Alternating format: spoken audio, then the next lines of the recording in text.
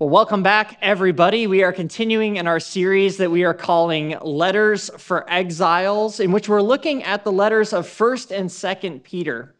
And the reason we're looking at these letters is because these letters actually provide us with ancient wisdom for our modern times. And last week, we started to look at Peter's second letter, and we noted that there was kind of this change in tone. Peter's first letter was all about how we as the church and people of faith are to interact with our surrounding world. But as you get into 2nd Peter, it moves to a much more introspective tone. One in which Peter is saying, so how do we become the kinds of people who represent Jesus well? And specifically last week, the question was, how do we grow spiritually? And Peter's answer is you grow spiritually by having a relationship with Jesus. That was his answer. But that leaves us with another question, and that is, well, how do we get to know who Jesus is? And that's exactly what we're going to be tackling today as we dive into another section in 2 Peter. But I think it's only right that before we do, we allow God to prepare our hearts and our minds to receive the message that he has for us. So would you please bow your heads and pray together with me? Let's pray. Lord God, we give you thanks that you have indeed gathered us together in this place that we might encounter you, that we might get to know you more deeply. And so, Lord, we do pray that you would remove any barriers from our hearts or our minds that would get in the way of us hearing the message that you have for us this weekend. And Lord, I pray that the words of my lips and the meditation of my heart would be pleasing in your sight, O God, who is indeed our rock and our Redeemer. Amen. So as I said, Peter's kind of moving into new territory. He's addressing the question, how is it that we actually get to know Jesus? If we grow spiritually by having a relationship with him, the obvious question then becomes, so how do I get to know him? And that's a fair question. Because honestly, it's a little bit confusing if you look at the world around you to try and get a good answer for where would I turn if I were to get to know Jesus better. I mean, after all, I feel like it's every Christmas and Easter that the newspapers and magazines and news shows roll out some other lost gospel of Jesus, right? They say, here's a lost gospel that the churches tried to suppress, and this really gives us an accurate picture of who Jesus really is. But every serious scholar, not just Christian scholars, has over and over again looked at those so-called lost gospels and said that they actually don't paint a very accurate historical picture of who Jesus is. Over and over, they affirm that many of these lost gospels were written centuries after Jesus' life and that they reflect more the inclinations and the leanings of the communities that produced them than actually providing us with a reliable eyewitness account of Jesus' life. So we can't really turn to those. But it's also complicated by the fact that there are many people out there who have their own kind of preferred picture of Jesus, right? Depending on who you talk to, you're going to be introduced to a different kind of Jesus, one who honestly reflects more of our own boxes and our own agendas. Several years ago, I read a wonderful book called Re-Jesus by Michael Frost and Alan Hirsch, and they highlighted the fact that there are countless versions of Jesus out there, depending on who you talk to. They say, there's the conservative American Jesus who seems to affirm family values and individual rights, or there's the liberal, peace-loving hippie Jesus who just wants us all to get along, or there's the Marxist radical Jesus who's out to overthrow the man and upend the systems. And then there's the personal guru Jesus who's there to offer you good kind of spiritual nuggets that you can build your life upon. Or there's the Jesus meek and mild who's snuggling lambs and kissing babies, or spooky otherworldly Jesus with his heart like popping out of his chest like it's some sort of horror film. But what they highlight is they say, look, all of these are distortions and caricatures. None of them actually introduces us to Jesus and in all of his depth and beauty and complexity. And so again, the question remains, where do we turn? How can we actually get to know Jesus for who he really is? And again, that's why I'm so glad that we have 2 Peter chapter 1, because Peter actually tells us. This is what he says in verse 16. He says, we did not follow cleverly devised myths when we made known to you the power and coming of our Lord Jesus Christ, but we were eyewitnesses of his majesty. We were eyewitnesses of his majesty. See, what Peter says is he says, if you really want to get to know Jesus, you have to go back to the eyewitnesses, to the people who actually knew him. And what Peter says is he says, that's us. That's me. That's the other apostles. That's the people who lived with him and walked with him, who heard him preach, who watched him heal. In fact, this is so important because this is actually what distinguishes Christianity from every other world religion. It's based on a relationship with a historical person and the events of his life. Over and over again, the New Testament writers were insistent that what they were passing on wasn't just some other kind of philosophy. They weren't passing on some kind of nice story that you could maybe apply to your life. They were talking about someone that they knew, someone that they had encountered in time and space and history, and saying, you need to know him. That's what's most important. And as I said, this is something that's really unique about Christianity. In fact, Patrick Smith, professor of philosophy at Duke Divinity School, put it this way. He said that when you look at other religious traditions or philosophies, you can remove the founders and still leave the tradition largely intact. But when you remove Christ from Christianity, you really don't have the tradition anymore. Everything hinges on the very person of Jesus Christ. See, what Professor Smith is highlighting is he's saying, look, you can have Buddhism without a historical Buddha. You can take his philosophies and apply them to your life to deal with things like suffering and changes. And he's like, and roughly, you don't really need to know if there was a historical Buddha. It's the teachings that matter. Likewise, you take Islam. Even if you kind of remove Muhammad from the picture, you still have the ethical and moral imperatives of that tradition, which you can build your life upon. But when it comes to Christianity, what it insists is that Jesus wasn't here just to give us another philosophy or program. He was here to invite us into an encounter, into a relationship with the God of the universe who is only known through him, through who he was and is, through what he said and did. That's really what's at the heart of the Christian faith. And so we have to actually get to know the people who knew him best. And this is why the gospel accounts that we find in the New Testament are so important, because they are based on those eyewitness accounts. Every single one of them was written within the lifetime of people who actually knew Jesus and walked with him and talked with him and watched him do what he did. Matthew and John, we know, were actually disciples who were part of that inner circle of 12. They listened to Jesus as he preached. They watched Jesus as he healed. They walked on the road with Jesus as he went from place to place. Likewise, Mark's gospel, the earliest gospel that we have, probably written within 30 years of Jesus' death, is based on the eyewitness accounts of Peter, the author of the letters that we're studying. They were written by Mark, who was one of Peter's students. And he listened to Peter's stories and personal recollections and compiled his narrative. Likewise, Luke actually says at the beginning of his gospel account that he himself had investigated all of these things about Jesus, going to the places, talking with the people, encountering the eyewitnesses, and it's from their testimony that he built his narrative and his biography. The Gospels are the earliest sources that we have that are based on these eyewitness accounts. In fact, it's so overwhelming that these are the places that we should go that even one of the biggest scholarly opponents of Christianity, a guy by the name of Bart Ehrman, has said this.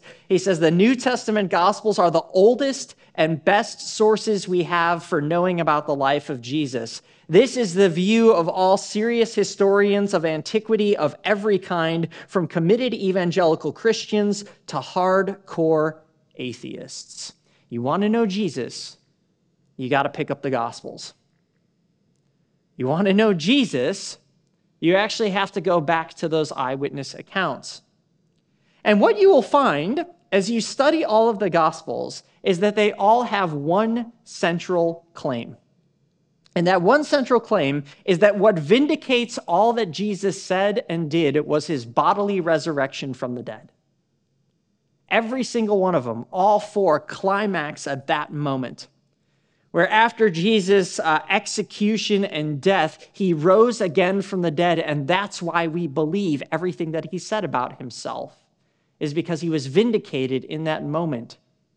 The gospel writers and all the other New Testament authors say this is the reason we follow him, is because everything that he did was proven to be true the moment he walked out of that grave 3 days later.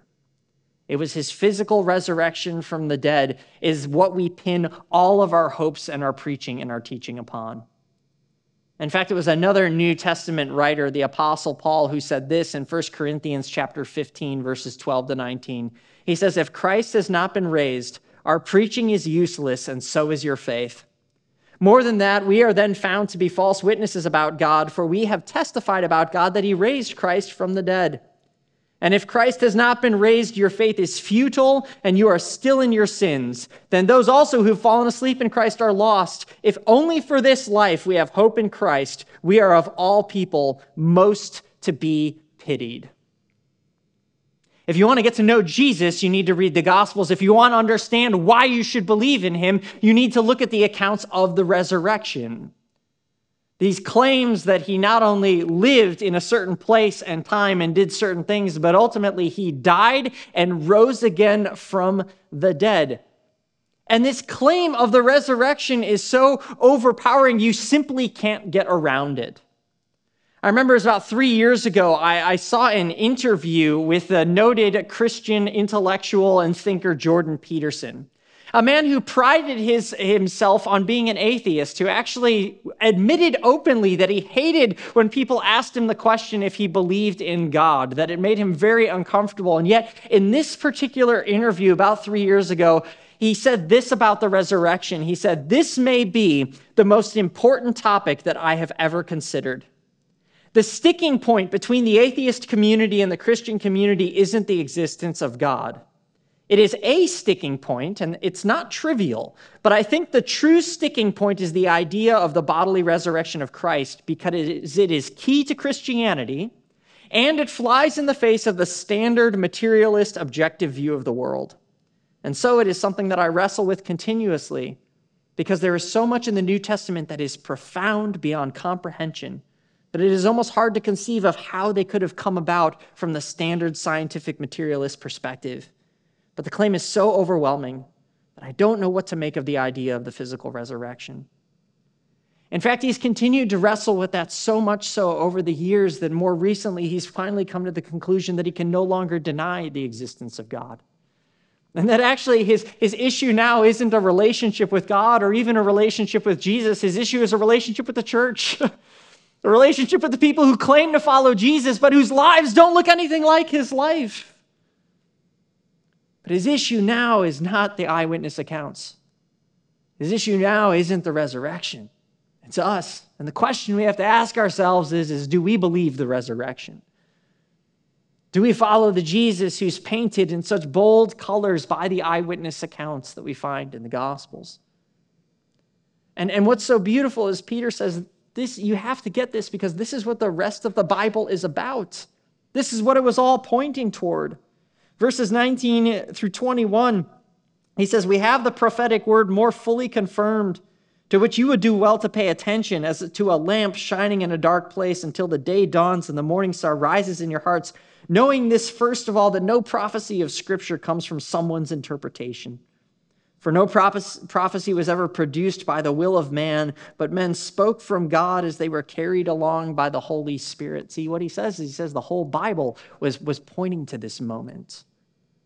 To this moment when God himself would enter into history to encounter us and to invite us into a deeper relationship. But that's the reason we hold the Bible as being so important, because although it was written down through centuries by countless authors, it ultimately tells one story that reaches its climax in these eyewitness encounters between the God of the universe who came down and became one of us. That's the very foundation of our faith. That's how we get to know who Jesus is. And he says, and when you study that, it changes everything about your life and how you understand yourself and your place in the world. It's what Jordan Peterson himself was wrestling with. And honestly, it's something that has been such a foundational part of my own story. As a young person, I didn't grow up really believing in Jesus. We started going to church when I was a freshman in high school, but even then I really wasn't sure where I was at in my relationship with God. And so I started to look at the different philosophies and world religions to try and sort out who, if there is a God, and if so, what is he like? What does it mean to have a relationship with him? And I remember somebody finally saying, if you really want to give this an honest look, you have to read the Bible. You have to go back to God's word, because it's there that you're going to encounter him. That's where he reveals himself to us. And ultimately, you're going to see him in the face of Jesus. And so I started to read, and honestly, the Bible surprised me. Because all through the Old Testament, it wasn't a story of a bunch of heroes who were already perfect, nor was it simply a list of rules and principles for life. It was this story of really, really messed up people who were outcasts and failures and losers, and the story of the God who loved them anyway and called them to follow him. And then I get to the New Testament, and once again, there's all these screw-ups and losers and outcasts, but there was this one person who wasn't, who was perfect in every way, and yet still hung out with the losers and the outcasts and the screw-ups and loved them and called them to follow him, and that was Jesus. And I remember having this moment as I got toward the end of the Gospel of John, and as I've looked at these eyewitness accounts of Jesus, that I finally just had to fall down on my knees and say, he truly is the Lord. That's who God is. The evidence is overwhelming. The eyewitness testimony is strong and certain.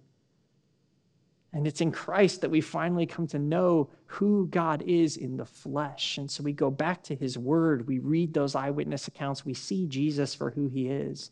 That's where we can go if we want to know him better. And it does change absolutely everything. I love how James Martin, in a column post for the Wall Street Journal a couple of years ago, put this. He says, if you don't believe in the resurrection, you can go on living your life while perhaps admiring Jesus the man, appreciating his example, and even putting into practice some of his teachings. If you believe that Jesus rose from the dead, however, everything changes. In that case, you cannot set aside any of his teachings, because a person who rises from the grave, who demonstrates his power over death, and who has definitively proven his divine authority needs to be listened to. What that person says demands a response. And that's the calling and the invitation. That's the reason Peter is writing. He says, I want you to see him for who he is and to follow him with everything that you have. Because when you do, you'll realize that this story, which climaxes in Jesus, that finds its purpose and its telos in him, is a story that's for you as well. I love how another pastor, Bobby Pruitt, put it. As he wrestled with what's so unique about Christianity, he says this. He says, Christianity begins where every religion in the world hopes to end. Day one, moment one of having a relationship with Jesus, I am given what every other religion is fighting and striving and working and trying and hoping and praying for, and I'm given that as a gift.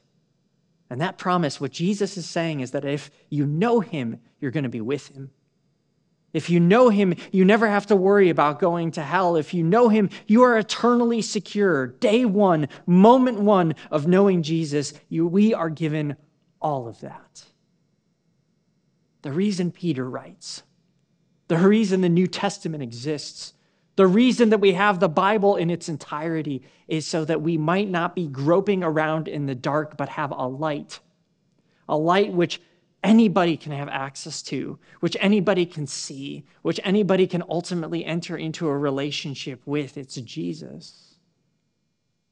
The God who doesn't hide himself in mystery and leave it up for us to figure it out, but the God who invites us to come to know him as he is and revealed his very person by becoming one of us.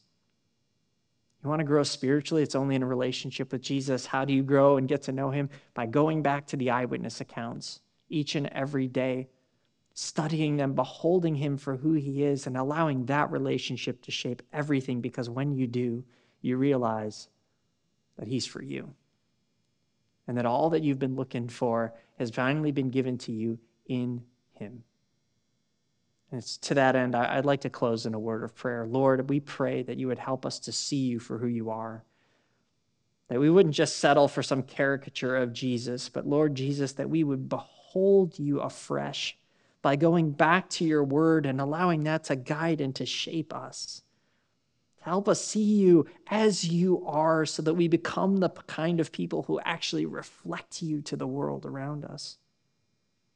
And Lord, in those moments of doubt, we pray that we would go back to those eyewitness testimonies, the words of those who knew you, who walked with you, and to realize that you truly are the same yesterday, today, and forever. And that just as they walked in your footsteps, so we can do likewise. It's in your name that we pray. Amen.